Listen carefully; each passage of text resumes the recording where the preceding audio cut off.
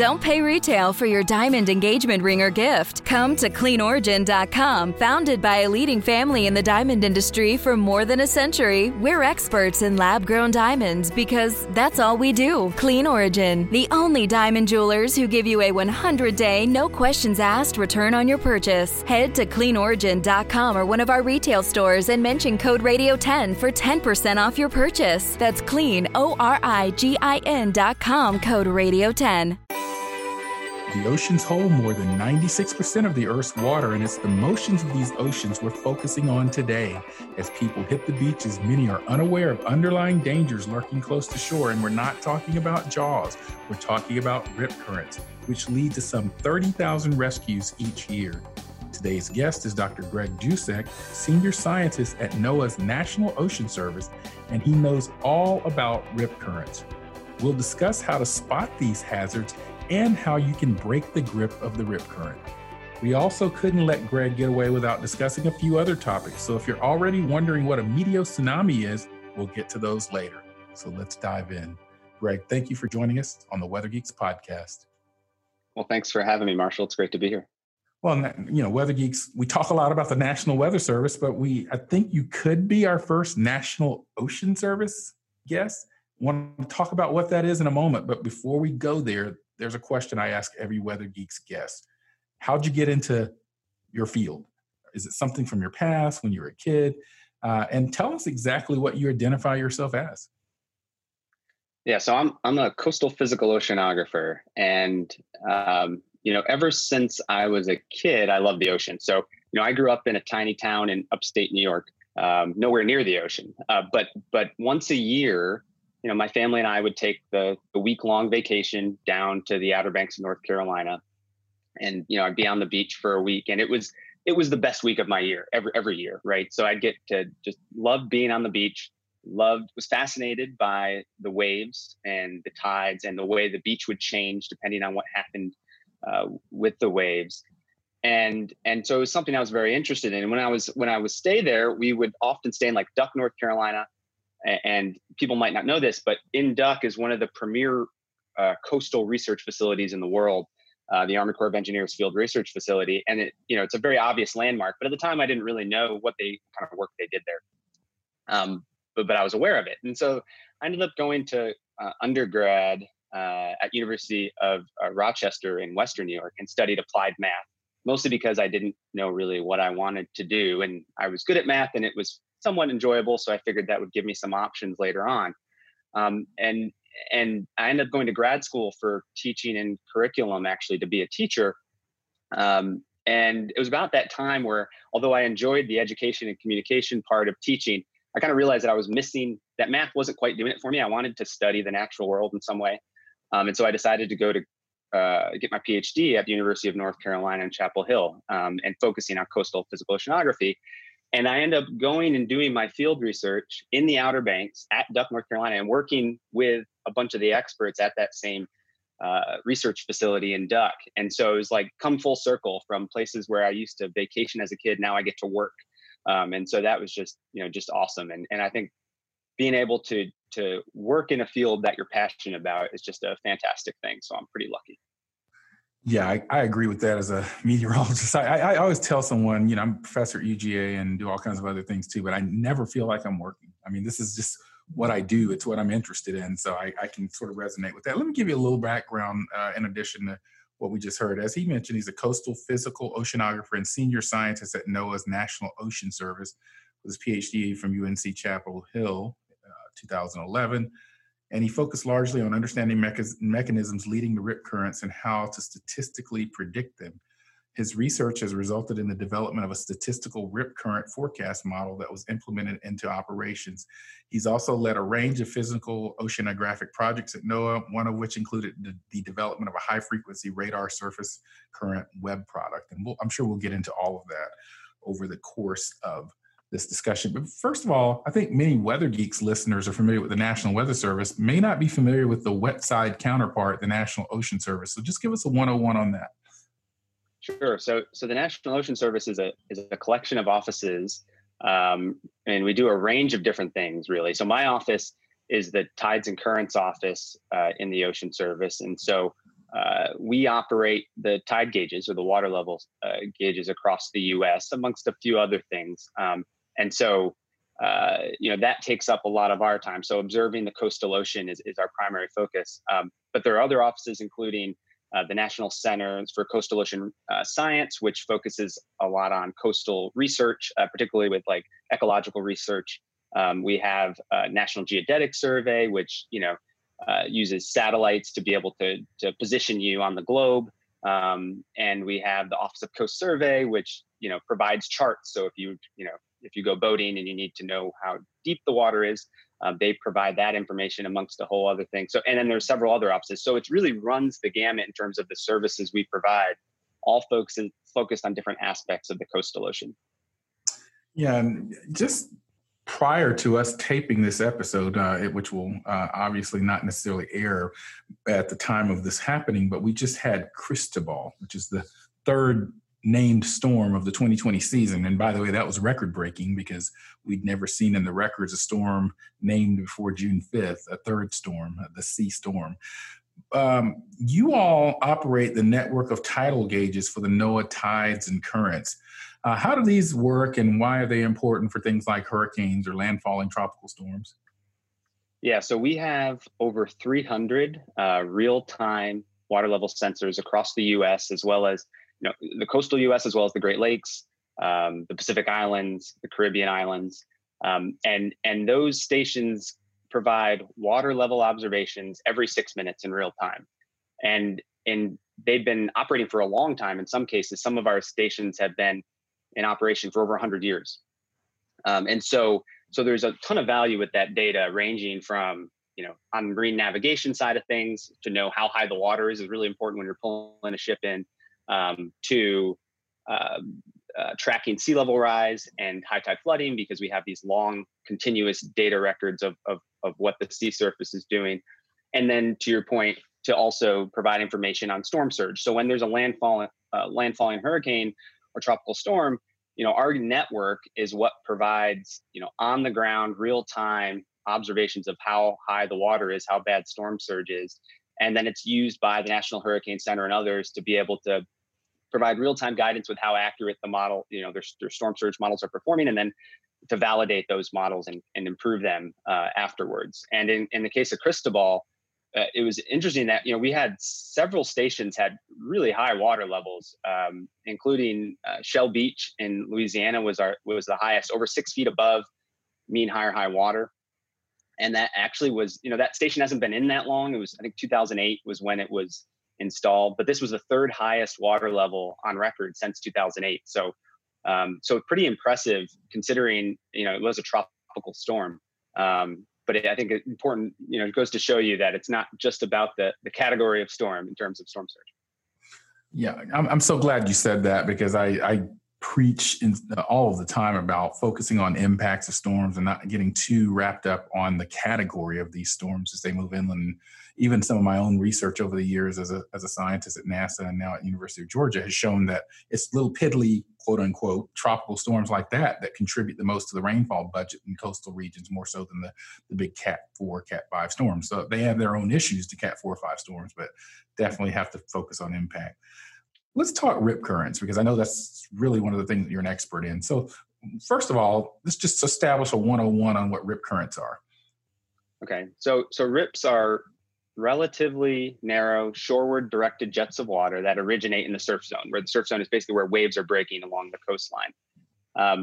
Rip currents, in terms of, kind of physical characteristics, they range in the, 10 meters to maybe 100 meters wide, extend offshore about 100 meters or more, so length of a football field, and they can reach speeds of 2 meters per second, which is about 5 miles per hour.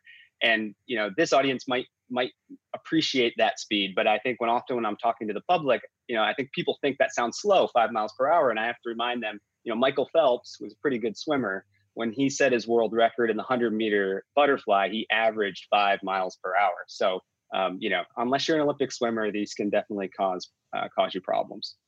Yeah, absolutely. And I know you've actually come to the Weather Channel and given seminars on rip currents. People are starting to make their way back to beaches. And I'll admit, when I go to the beach, I'm not a very strong swimmer. I can swim, and I have young kids. Well, not so young anymore. And I used to always be paranoid about rip currents. I would be very limited in how far I would let them go out because I didn't know much about them, and I knew they existed, and I knew they were dangerous. Even I think a colleague, Bill LaPinta, fellow colleague, I knew Bill for many years at NASA when we were both at NASA, and I think he was in a leadership position at NOAA. I think he was lost to I never heard if it was confirmed that it was a rip current, but that was certainly what some of the early media was saying.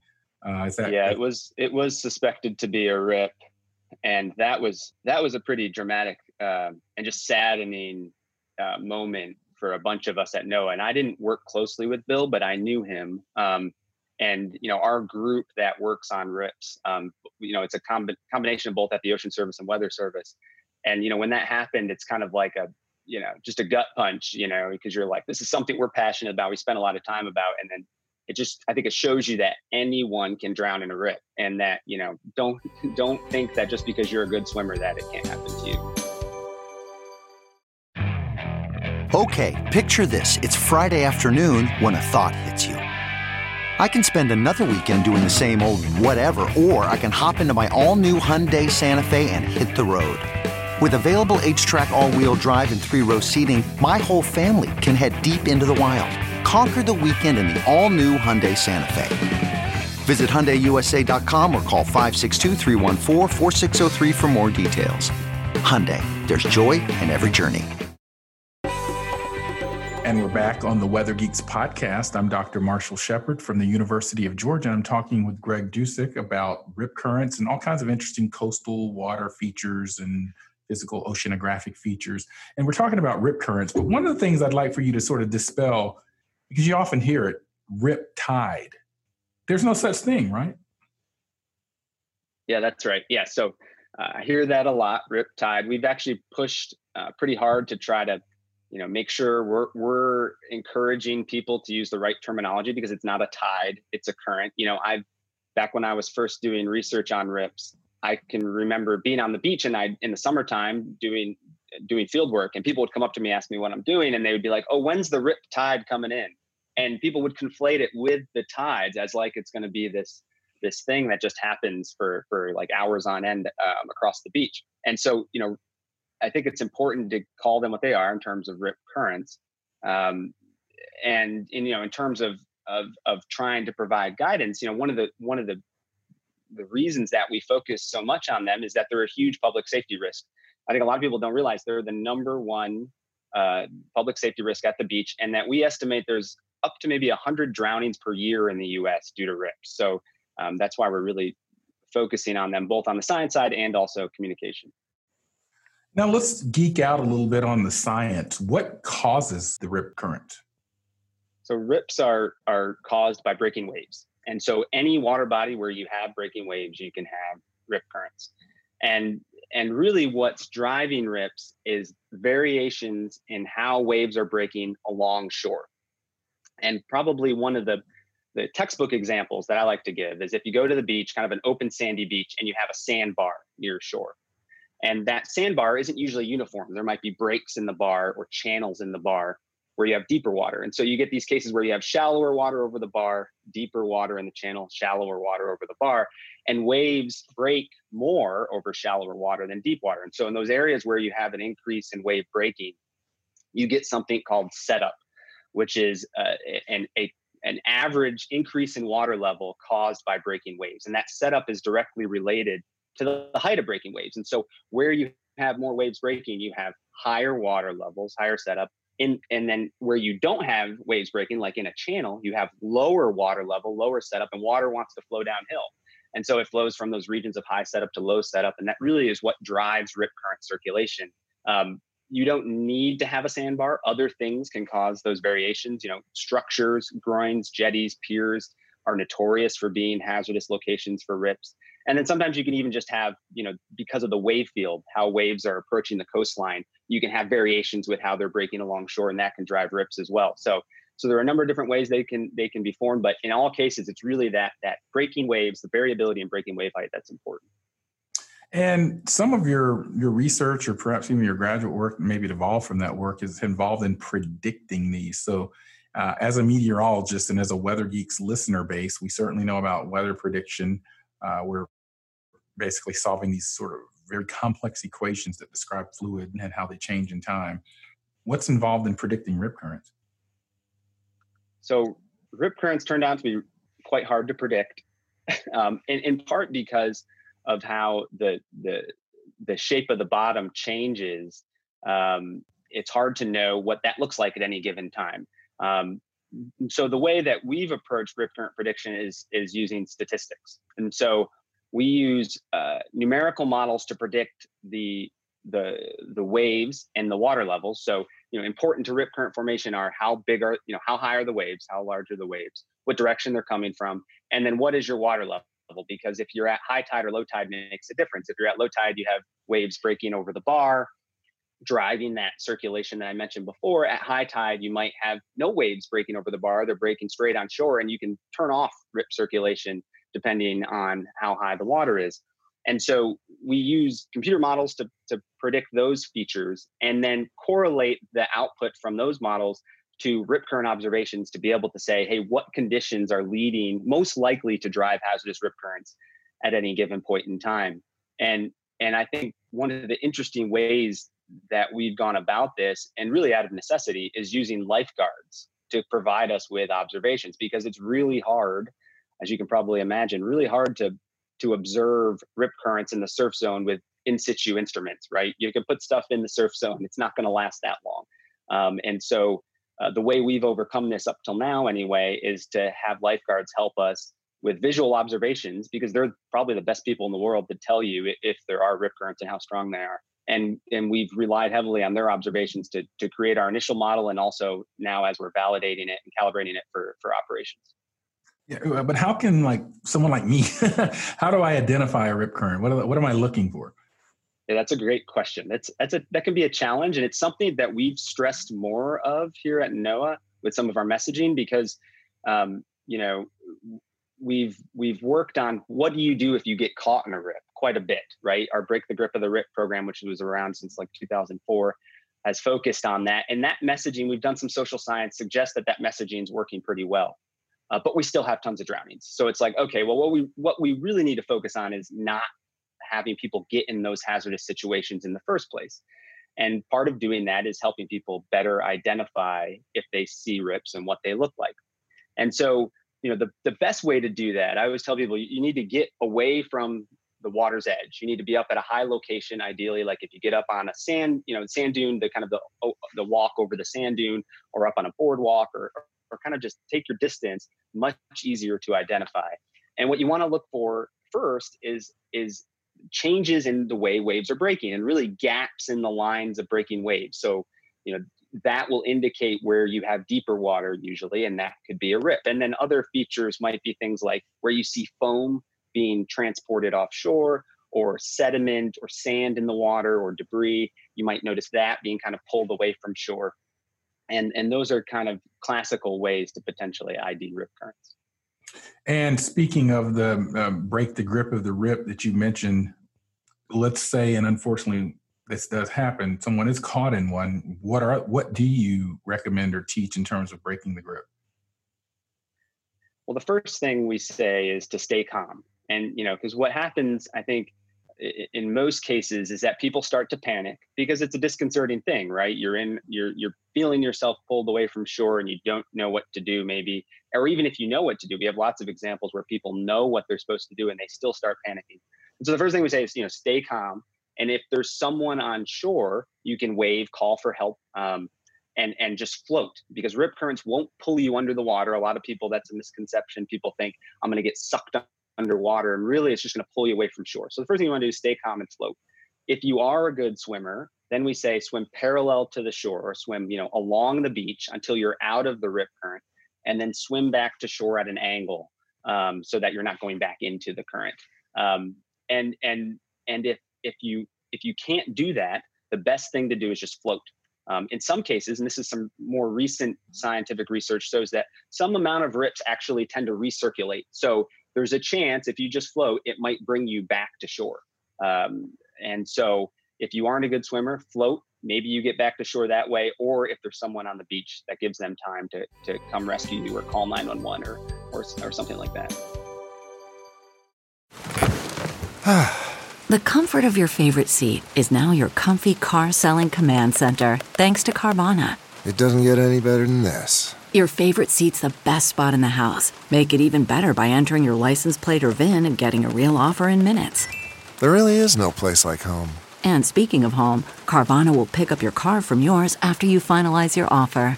Visit Carvana.com or download the app and sell your car from your comfy place.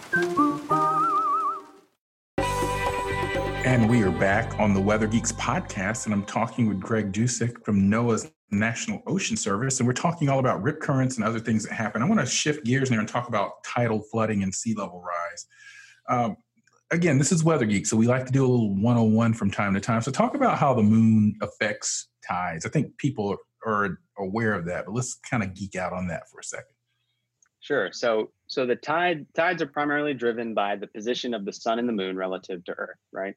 And tides tend to be the highest when you have alignment between those three things. So full and new moons, I think a lot of people might know that during full and new moons, you tend to have your highest tides, which we call spring tides.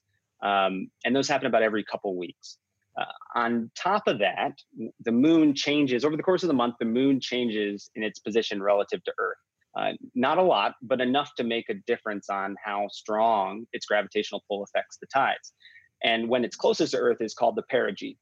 And so, 7-8 times a year, you have times where the perigee and the full and new moon align. And so you get that alignment between the Earth, Sun, Moon system, and the moon is closer to Earth. And you really enhance your tides even further. We call them perigee and spring tides. And those times are the times where we're really concerned potentially about tidal flooding, because you're getting up close to where, even without weather contribution, waves, anything else, because of sea level rise, we're getting close to that point where you're going to start flooding city streets and low-lying infrastructure. I want to ask you about the term nuisance flooding, because I hear it a lot now, and you just mentioned tidal flooding. But before I do that, I wanted to circle back to one question I wanted to ask you about rip currents. Is increased development along the coast, does that affect the propensity for rip currents? Or this is a question that one of our producers wanted me to ask, and I wanted to make sure I got it in there.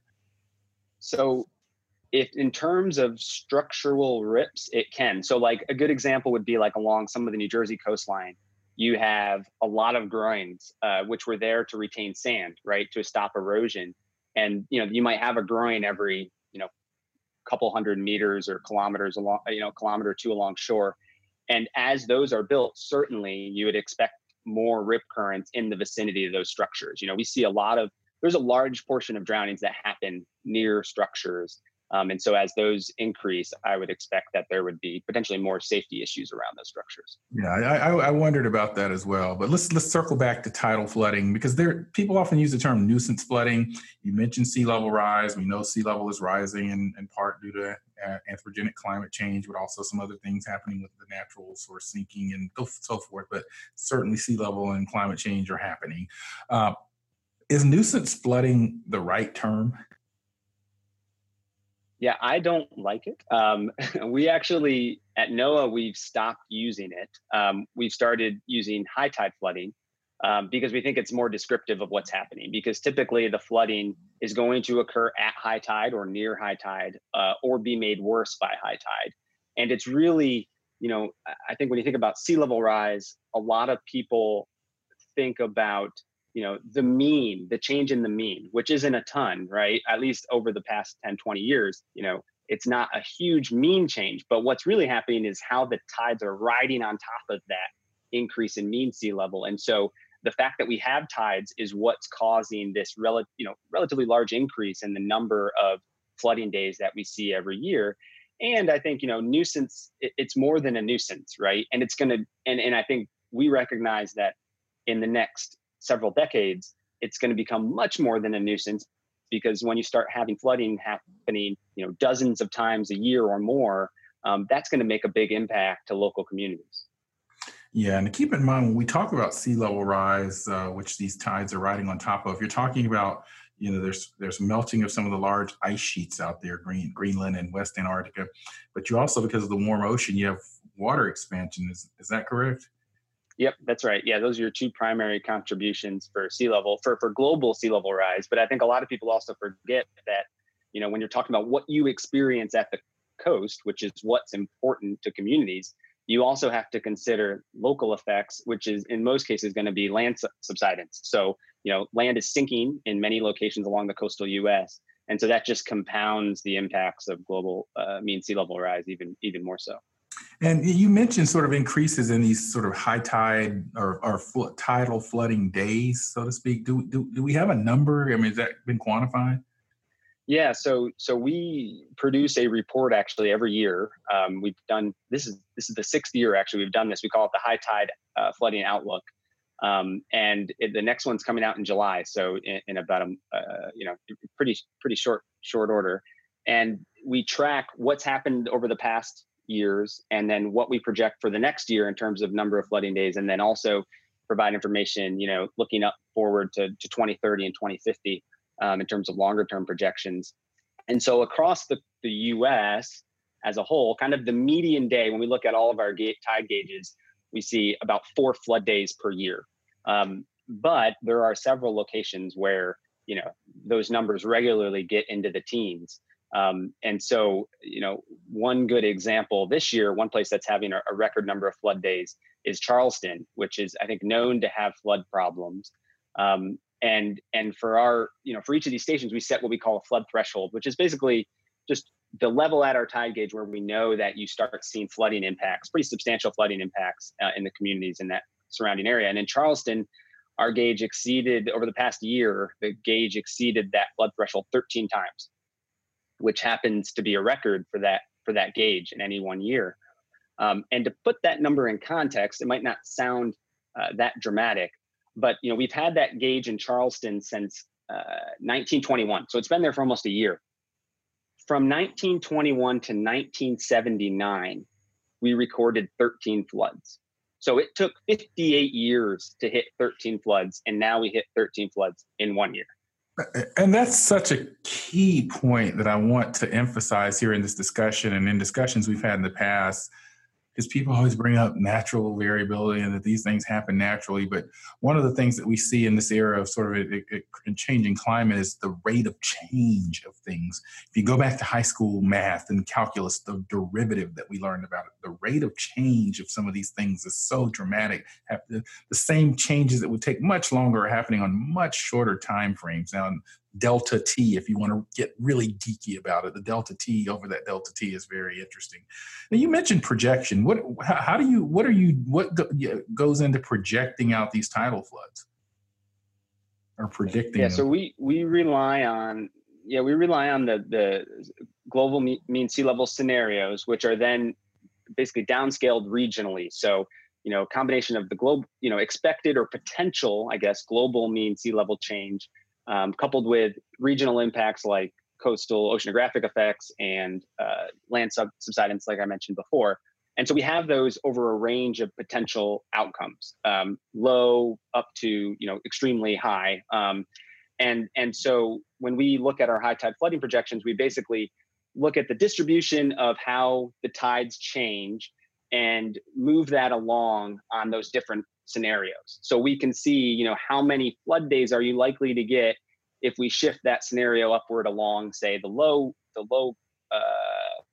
scenario, which for global mean sea level rise is like, I think 0.3 meters at 2100, which is basically kind of where we've been on. Like that's kind of the historic track of sea level, up to, 1 meter or more by 2100, depending on the scenario.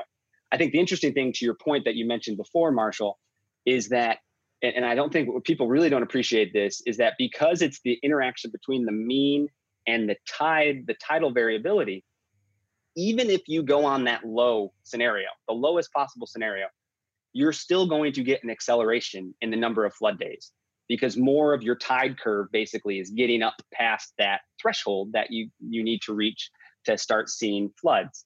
And so, we're in we're in for, in the next 20, 30 years, a much greater number of impacts, even if, worst case scenarios in terms of sea level rise don't happen. And so important because we know that many of our naval installations around Norfolk and San Diego and Jacksonville are places that are experiencing these types of events. Down in Miami, and you've got some real issues with saltwater intrusion and all kinds of things that are the so whats that you might want to ask from a policy or a public standpoint with these events. The last thing I want to talk about is something that I actually became familiar with a couple of years ago. I think it was in Southwest Florida, I saw an occurrence of a Meteotsunami. And so I wrote something in Forbes about it. Now, as meteorologists, I get questions from the public about tsunamis all of the time. And I know what they are and I can actually answer the questions, but actual tsunamis aren't meteorological phenomena. They're more geological or oceanographic, but meteorologists still get asked about them. But there is something called a meteotsunami. What is that? Yeah, that's right.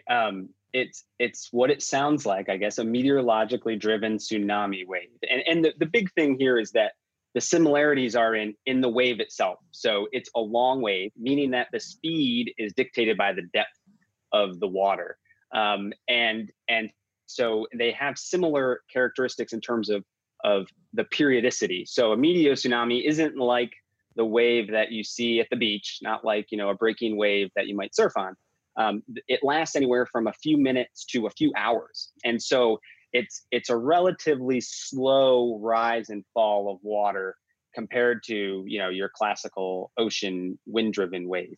And then they're meteorologically driven, and they're driven predominantly by kind of pressure changes in air pressure over, moving like a derecho system, where you might have a dramatic change in air pressure moving very quickly along the coast, and that departs energy into the ocean. And if you have the right speeds, if your moving pressure system is at the speed that the wave wants to travel at because of the depth of the water, you have resonance. You just keep feeding energy into the water.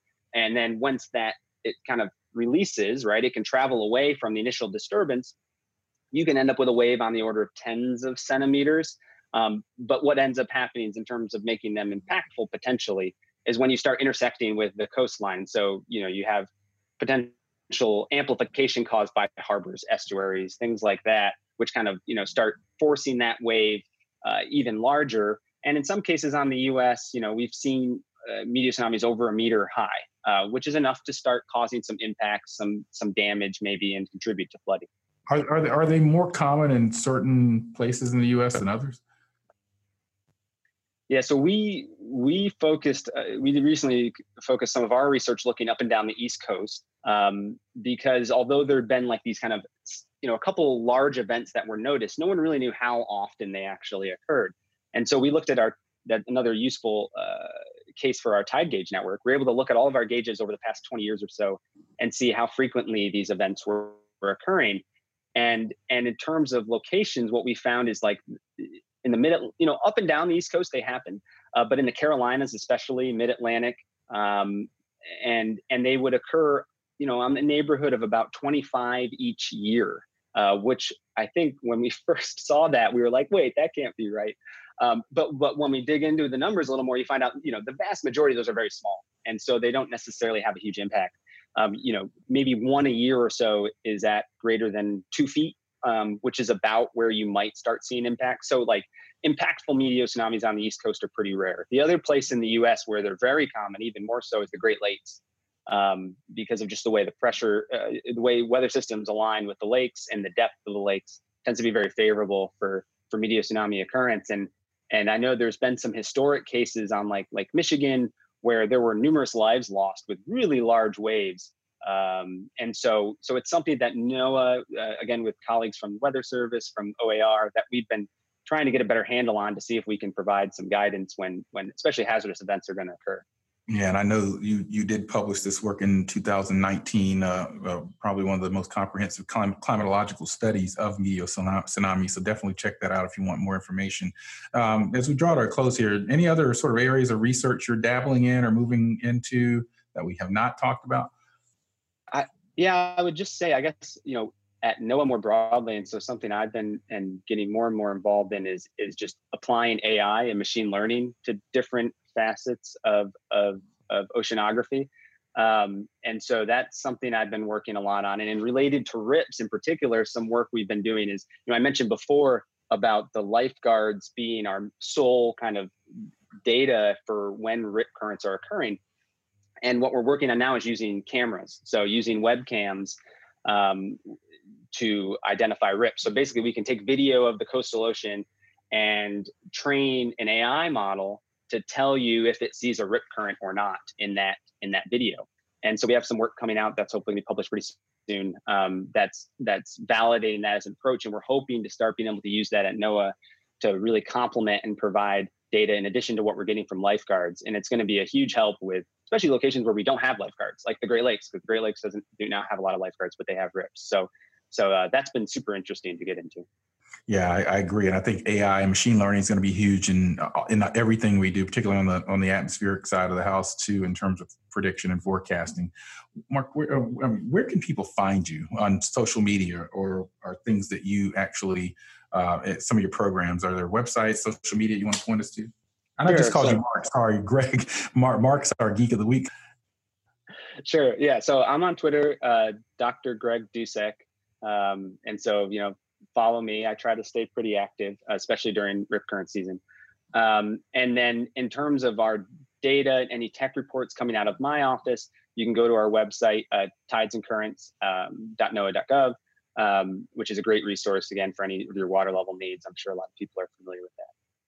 And now I can talk about Mark, because it's the time in the podcast where we talk about our Geek of the Week, where we like to highlight a scientist superstar, a great geologist, or a weather weenie at the end of every podcast. This episode's Geek of the Week is meteorologist Mark Fox, who's the meteorologist in charge of the Amarillo, Texas National Weather Service. Mark's meteorological experience has spanned the public and private sectors, as well as broadcast media. And with his love of thunderstorms, it's no surprise he found himself in Texas. Prior to his move to the Amarillo office, he served as the warning coordination meteorologist for the Dallas-Fort Worth office, where he covered multiple tornado events, including the December 26, 2015 tornado outbreak, which had 12 tornadoes in North Texas. Be sure to check out Mark on Twitter at FTWMET.